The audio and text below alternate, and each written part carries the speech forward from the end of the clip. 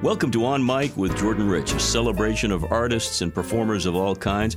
And I am excited to tell you that this is our 50th podcast, number 50. So thanks for being with us as we grow this podcast and have great fun doing so. Today my guest is Poetry Slam performer Taylor Mali, one of the best poets in the country if you ask me. He's been on 7 National Poetry Slam teams, 6 appeared in the final stage and 4 won the competition. Mali's the author of What Learning Leaves and The Last Time As We Are. He's recorded many CDs and has toured the nation. He appeared in Taylor Mali and Friends live at the Bowery Poetry Club and the documentaries Slam Nation and Slam Planet. We're going to talk not only about poetry, but his work as a voiceover artist, which all goes hand in hand. And now, my conversation with Taylor Mali. So here we are, sitting down with the poet himself, Taylor Mali. It's delightful to chat with you here on this podcast after seeing you in action more than once. Thanks for doing this. My pleasure. It's when I found out that there was a podcast run by a voiceover guy, I knew that I had to do it. Well, you are somebody who uses your voice and that amazing brain of yours, and you're so adept at poetry. Where did the poetry start for you in life? Is this something that was early on? I suppose I could say my dad used to write what we call occasional poems written for specific occasions. Weddings and birthdays. He wrote a poem for his parents' 50th wedding anniversary. He wrote a poem for my mother's 50th birthday, which I remember because it has a very complicated rhyme scheme. Sort of, he would write these sort of Dr. Seuss meets Robert Frost. They always rhymed. They could be called doggerel, but they weren't afraid to be sentimental. And I remember the poem he wrote for my mom began, "Since the earth was purged and mankind emerged with the other animals from Noah's Ark, most people have paused as this milestone passed, the half a century mark." I actually even found a poem of his in a collection of his poems. He used to write his poems longhand on yellow legal pads. He never memorized them when he got up to recite, and I think if he'd lived a little longer, I would have been able to convince him of the benefits of memorization, because suddenly you get your eyes and your hands are free to make greater connections with the audience. But I think, like many people, he just thought, oh, what happens if I forget a line? I'll just be floundering up there. His poems were essentially what to say. They were rhyming toasts. But the first poem that mentions me was written 3 months before I was born, and it mentions my mother being pregnant with me. The first couplet was 64. I was born in March of 1965, and this poem was called New Year's Eve, 1964. And it goes, 64 was a year of change and a year of great enjoyment, from the shift in Janie's silhouette to the shift in my employment. I guess he got a new job. And then the last couplet is, and in 65, there will be more of us. One more tiny Mali torso, and we will all love each other, only just a little more so. I'm swept away by this. I love it. And you mentioned something about him, and I think this applies to you, the sense that these poems are clever but approachable. For a lot of people, poetry is like opera. It gets a little bit heady, and we get a little bit embarrassed that we're not really following the action. But It's very communicative and very direct, his work, as is yours. And also, I grew up watching him recite these poems at weddings and birthdays and public events. And so for me, poetry was very much a public art form. And it's funny what you say about, I bring my talents as at Bowdoin College, I was not a drama major because they did not have a drama major. I probably would have been if they had one, as they do now, I understand. And I would forever have been plagued by one of 2 different criticisms. One, if you're really serious about your education, why did you go to Bowdoin College and major in drama? And then other people who would say, if you're really serious about a life in the theater, why did you go to Bowdoin College, where they don't even have a drama major? So I was an English major there, where all of the theater classes were under the tent of the English department. So I graduated with, I think, more English credits than any other English major in the history of Boone College, but I don't know that for sure. But I bring my talents as an actor who never was, and all of my knowledge of the voiceover industry and breathing techniques.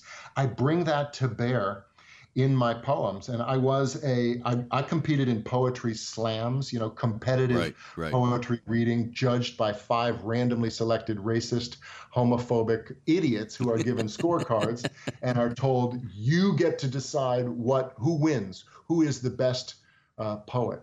And I was teaching a workshop, not in spoken word or poetry slam. And I was talking about, and I always start my workshops by playing a poem, at least the audio of it, if not, and sometimes I'm broadcasting the audio from my phone to a Bluetooth speaker, and I'm watching the poem on my phone, and everybody else in the class is listening to the poem. And I had an elderly woman in my class say, but you've got the voice and you've got the acting background. How much of a thespian does a poet really need to be? Which is a great question. And I said, not as much as you might think I would say, knowing me. But these days, a poet needs to be just as much a thespian as to not confirm the audience's suspicions that they still hate poetry. As I watched you in action not too long ago at a wonderful benefit, I kept thinking, and I'm a history buff, I kept thinking of the early days of performance art in the New World when the great writers, the Oscar Wildes and others would do what you sort of do. They'd just get up and speak or orate. And it's sort of, I don't want to call it a lost art, but it's nice to see it coming back in the way you do it. It brings it to life again. Thank you. It made me, where I thought you were going with that was, the stereotypical image of a politician is a big fat man wearing spats and a top hat, right, and he's got a big belly. And the reason, I think we get that because in the days before amplification, in order to address a crowd, you really had to have a big voice. And public speaking was really all about just being as loud as you possibly can, and yet still sounding somewhat natural. I went to the tour of the Liberty Bell or Independence Hall, and the Declaration of Independence was signed on July 4th. But your average, everyday, ordinary colonist didn't get to hear the Declaration until, I think, at least 2 days later, July 6th. And there was a gathering outside of Independence Hall, which I know wasn't called that back then, in Philadelphia, where the Declaration of Independence was read out loud for the first time. And I raised my hand and asked the tour guide, who read it? Who was the guy, because I'm sure it was a guy, who was the guy they tapped to say, you're going to be reading this declaration? And she said, thank you for asking. No one has ever asked me that question, but I do know the answer. It was the sheriff of Philadelphia, John Nixon. First of all, thank you for sharing something that I've always pondered, or I would have asked that question most likely, being a voiceover guy through and through. But it's called a declaration, so somebody had to declare it, and somebody did. Right. That's and really nowadays, interesting. Even some high schools have they've renamed their public speaking contests declaration contests. So whether you choose a poem or the Gettysburg Address or an ancient Greek piece of oratory, you are getting up there and you are declaring it. On that's a certain skill set. On my radio show on WBZ Boston for years, I did a recording of the Declaration. I would run it July 3rd into the 4th. First of all, it would give me a chance to take a nap, but actually it became a very popular thing, and it was an honor to do it. Let me ask you a little bit more about the writing and the crafting of the poetry from your perspective, Taylor, because there have been treatises galore written about why poetry works and how it affects the brain and how it affects the mind. But when you're sitting down to write a poem, to create something, to create a message, are you thinking structure first? Are you thinking theme?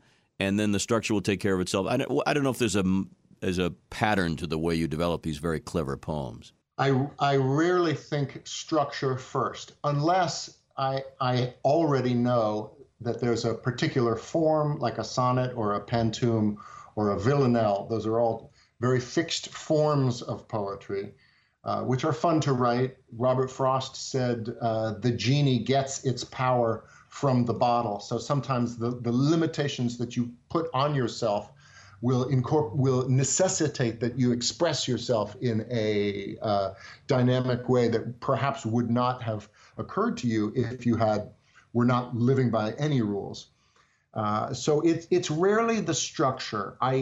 What drives me to the paper is the theme, or a little bit of if I catch myself saying a phrase and I find that the phrase has a little bit of music to it, like, oh, you know what, that's a good line. Whether it's a first line or a last line, I don't know, but let me get a cup of coffee and let me pull out my journal.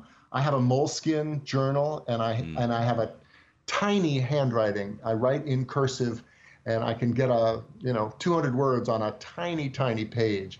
And so I love writing in my journal when I'm out in public, but more often than not, I'm sitting in front of a computer, which is just so great because you can sort of experiment with line breaks.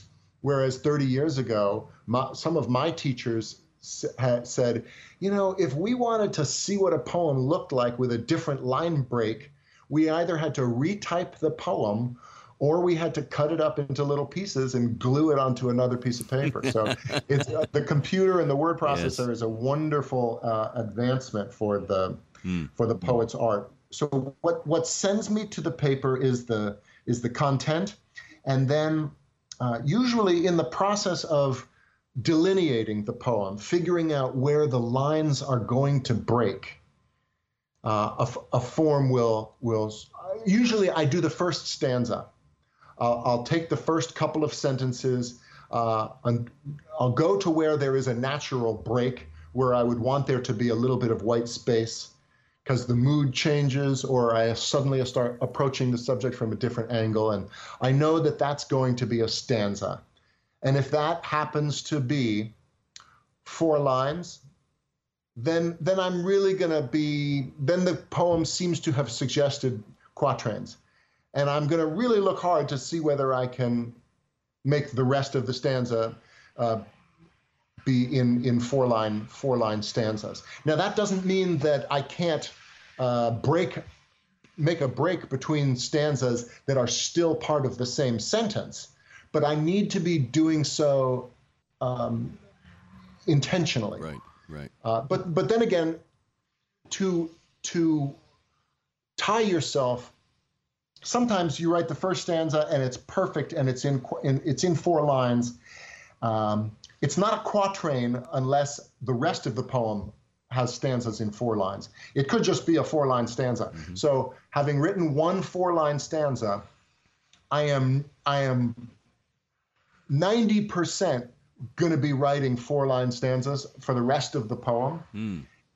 But if I get halfway through that and I say, you know what, this form is not, this needs to be more free verse, then I may go back and delineate the whole thing. Like what form the poem is going to be in is a secondary or a tertiary concern of mine. I really just want to say something wise and memorable. Well, you do. And let me go back to your referencing Bowdoin and the English courses that you took, endless English courses, it seems, right. Because you've become a well-recognized, well-respected, and beloved teacher. And, in fact, you even did a one-man show called Teacher about poetry, teaching, and more, winning prizes and acclaim. Teaching has – the way you teach, and I've only watched you on camera, on video – and read about you seems to be very much in the vein of the performance artist, say Robin Williams portrayed the teacher in Dead Poets Society, inspiring people with words and voice. And I've often contended that to be a good teacher, you have to be a good performer. Do you agree? I do not any longer agree 100% with that. Although, to be a good teacher in the style that I am, and in the style that you no doubt are when you go into the classroom, that is one way to be a teacher. One way to be a teacher requires that you are also a performer. But I now recognize that that's not the only way. Okay. I have a line in one of my poems where I say, and maybe I could read this poem to you.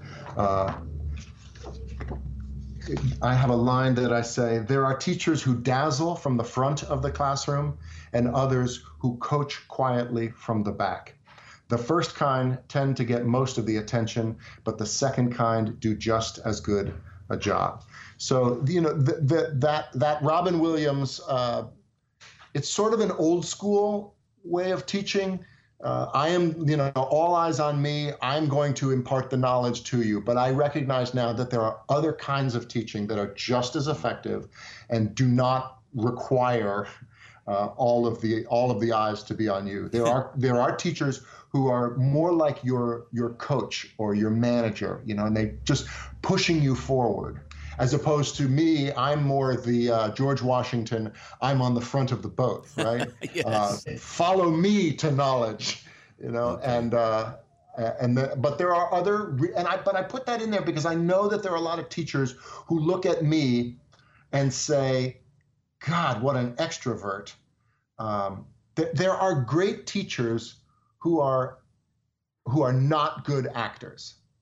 And I need to recognize that. I believe that's a very reasoned, and as somebody who's been an experienced teacher, I think you know fully well how it works these days. Thank you. Before we move on, and I have a more serious question about the emotional impact of poetry. You promised me a couple of poems. One is a poem about what I do and what this podcast is partly about, and that's voiceover. I'm intrigued. I have not heard this yet. I was teaching, and the father of a former student was on the creative team for the advertising agency that handled Burger King. And Burger King likes to change their voice every year or so, if not their entire tagline and campaign.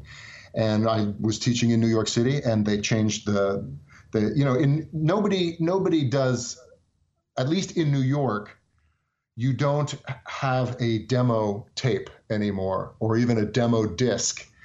It is so easy for a casting director to make 4 phone calls and have 100 white guys between the ages of 35 and 50 show up 15 minutes apart the next day. Yeah. Right? That's how it works. Yeah. And in the voiceover industry, at least in New York, all of the casting offices are down in like Flatiron or Gramercy Park or down in Soho.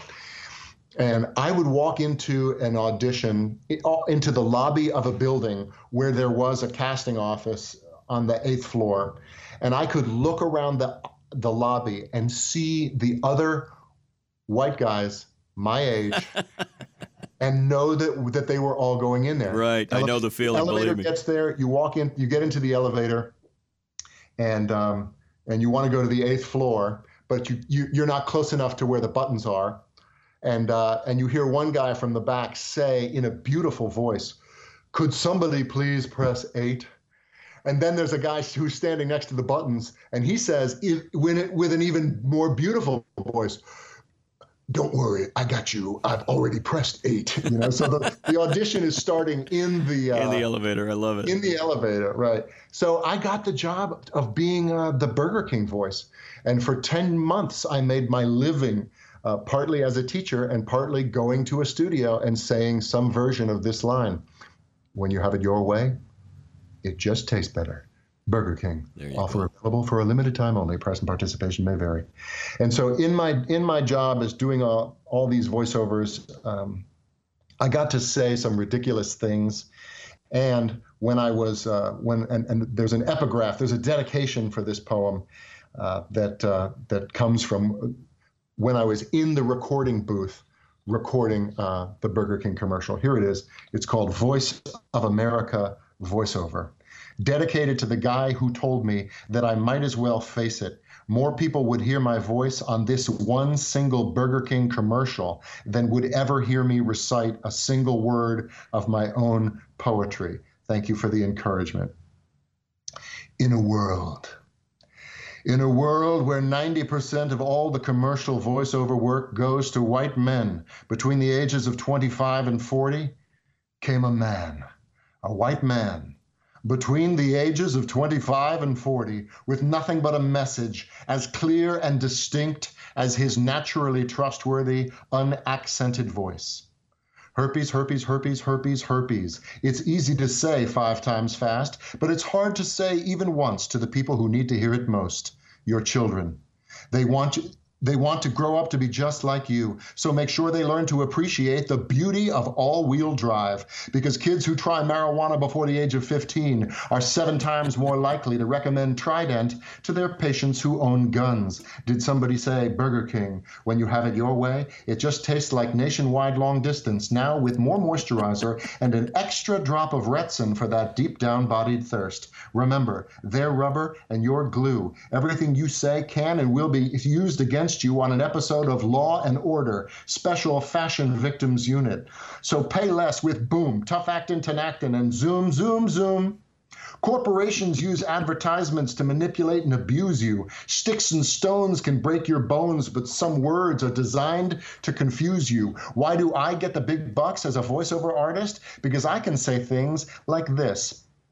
Here to discuss the issues facing small businesses and corporations with an eye towards implementing an overseas marketing strategy, be it via the internet or more traditional B2B scenarios, is Bruce Chase, the Deputy Assistant Secretary for Foreign and Domestic Commercial Operations with the U.S. Department of Commerce, without ever messing up once or even cracking a smile. So I ask you, do you, Yahoo, do you know where your children are? Do you remember when we used to dance? And incidents arose from circumstance. One look at the new Chevy S10 Blazer and you'll be asking yourself, is Viagra right for me? Look, I'm 37 years old. I'm actually 53, but this is obviously a 16-year-old poem. Look, I'm 37 years old, and I'm in better shape now, thanks to Soloflex, than I was when I was in theaters everywhere. White men, they're everywhere you want to be. And Raid takes the poison back to their nest and kills them where they live. Look, I'm not a poet, but I play one on Russell Simmons Presents Def Poetry Jam. I'm not a dead white male yet, but 2 out of 3 ain't bad. So on those days when you're not feeling quite so fresh, come to Jamaica. Because on the road of life, there are passengers and there are poets like me. Can you hear me now? Don't let the words confuse you. Don't let the lies fill you. Because sticks and stones can break your bones, but my words are going to fucking kill you. First of all, brilliant. Your references, I got every reference. Tells you how old I am. I realize this is a who's who of 90s advertising. Oh, slogan. But I want to plug the fact that, folks, if you haven't seen this gentleman in presentation live at an event, and he performs all over the place, that you're just getting a little taste on this podcast as to what you're in for. Very entertaining and brilliantly crafted. Thank you. I want to do one thing here before I have you conclude with a masterpiece poem that will make people fall out of their chairs laughing. Okay. And I'm going to suggest that I can bring this up because you wrote about this on your blog, and that is the sad, unfortunate passing of Rebecca, your first wife. Right. And the reason I bring it up, I think it's appropriate when you hear the question, but I also am a member of that very uncomfortable club. My first wife also passed away since remarried, as you are. The reason I bring this up, poetry, along with everything else it does, for so many, including yours truly, has been a source of healing and strength and calm and resolution and so forth. I point to my favorite book in the world that I give as gifts, To Bless the Space Between Us, a book of blessings by John O'Donohue, the late priest from Ireland. And they're basically blessings that are really poems. And I wanted to ask you about the impact of poetry when it really matters, when we're down and we're feeling low, and why poetry can do and how poetry does what it does. Well, that's not where I thought you were going with that, but it's sometimes people say, "God, how can you write about such painful topics?" And from poetry is how I engage with the world, so it is part of my healing Mm-hmm. healing process, and poetry speaks a language of feeling that is both arises from words and is also somehow transcends it. Mm-hmm. It can. T.S. Eliot said I'm not getting the words right, but you can appreciate a poem. Even poetry communicates before it is understood. Yes. So there are lines that are just, you don't really know why they are so comforting to you, but they are, and you go back to them, and sometimes you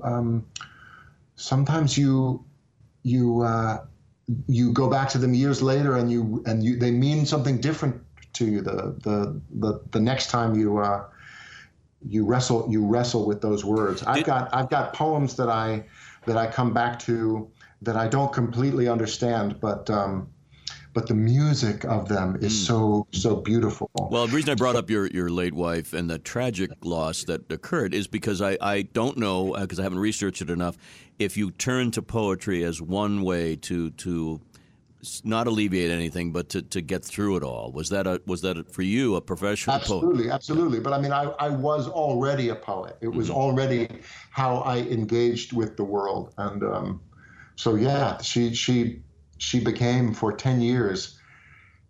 God, almost every poem I wrote was about the loss, about that loss, and also, my guilt and how I had loved her insufficiently, and if I had been a better partner, she would still be alive. And I would, sometimes poetry was part of the healing process, but sometimes I would write to sharpen, to further sharpen scalpels I would then turn upon myself. And I put out a book last year. Finally, I was able to sort of put all of the poems about Rebecca into a slim volume called the Wedding Stone. If you say it fast, it sounds like wedding with a D. It's WH, but it's actually right. The Whetting Stone, a stone for sharpening knives. She was a chef, among other things, and I used to sharpen her knives for her every single day. And so when she went to the restaurant, when the head chef needed to cut something, he always went to her station and used her knives. I can't remember how I started. Oh, so I got to put out The Wedding Stone last October, and it was great to finally sort of close that chapter of my life. But I'm always going to be writing poems about. Right. Well, thank you for addressing that. Before we close out with the poem that absolutely slayed the audience, and it's very clever, and it's a little on the risque side for some. In fact, as a setup to this concluding poem, you told me that the impotence of proofreading, which you'll explain in a moment and then read, has caused upset in the lives of teachers. Certain teachers have actually lost their gigs because they had the nerve and the temerity to present it in class. Four middle school teachers have been fired over this poem in the last 20 years because it's not appropriate to give to a middle school class. It's funny. You'll see it. It hinges on, it's a poem about over-relying on spell check as instead of a comprehensive actual proofreading. And this poem has taken out four teachers over the years. My audience for this podcast, any age, is able to handle it. I promise you that. And as I say, we could talk for days with you about your craft, but I'd love for you to illustrate the essence of what you do with this poem. It's called The Impotence of Proofreading. No. It is called The Impotence of Proofreading. There are two thes in the road. The impotence. Thank you. I thought it was the way I was pronouncing the word THE. No. The impotence. That changes everything for me. Thank you. So take it away. Thank you for having me on, and here is that poem that you request. Has this ever happened to you? You work very, very hard on a paper for English clash, and still get a very glow rate on it, like a D or even a D equals, and all because you are the liverwurst spoiler in the whale wide word. Yes, proofreading your peppers is a matter of the utmost impotence. Now, this is a problem that affects manly students all over the word. I myself was such a bed spiller once upon a term that my English torturer in my sophomoric year, Mrs. Myth, she said that I was never going to get into a good colleague. And that's all I wanted. That's all any kid wants at that age, just to get into a good colleague. And not just anal community colleague, because I am not one of those guys who would be happy at just anal community colleague. I need to be challenged menstrually. I need a place that can offer me intellectual simulation. So I know this probably makes me sound like a stereo, but I really felt that I could get into an ivory legal colleague. So if I did not improvement, then gone would be my dream of going to Harvard, jail, or prison, in prison, New Jersey. So I got myself a spell checker, and I figured I was on Sleazy Street, but there are several missed aches that a spell checker can't catch. For instance, if you accidentally leave out word, your spell checker won't put it in you. And God, for billing purposes only, you should have serial problems with Tory spelling. Your spell checkoff may end up using a word that you had absolutely no detention of using. Because, what do you want it to douche? No, it only does what you tell it to douche. You're the one who's sitting in front of the computer screen with your hand on the mouth going clit, clit, clit. It just goes to show you how embargo one careless little clit of the mouth can be, which reminds me of this one time during my junior mint, the teacher took the essay that I had written on a sale of two titties, and she read it out loud in front of all of my assmates. It was quite possibly one of the most humidifying experiences of my entire life, being laughed at like that pubically. So do yourself a favor and follow these two Pisces of advice. 1, there is no prostitute for careful editing of your own work. No prostitute whatsoever. And 3, when it comes to proofreading, the red penis, your friend. Spank you. Spank you very much. Somewhere, E.E. Cummings, Theodore Geisel, all the greats in heaven are applauding and nodding in agreement. I think that's brilliant, and I know you've performed it, and I think performing it is even more fun when we get to hear you here. Say that. If you just let me say this one thing, I once went out to dinner with a couple of teachers afterwards, after a reading, and somebody wanted to brought that poem up, and one said, I was not familiar with that poem before I heard you recite it tonight, and I feel as though I am lucky that I got to hear it before I ever read it. And somebody else at the table said, no, I disagree. I first read that poem, and I feel like I am the lucky one. So I just sat there quietly and drank my beer and let them argue it. Well, I want to address the fact that my guest, Taylor Mali, has a website that is easily accessible. It's Taylor, Taylor, Mali, Mali, TaylorMali.com for information about his various speaking engagements, his voiceover, his teaching, and the poetry, and the books and all the activity. And it sounds like you're having a blast these days doing what you love to do, and the creative juices are flowing. Thank you so much for spending a little time and entertaining me and many, many of our listeners today. It's been a lot of fun. My pleasure, Jordan.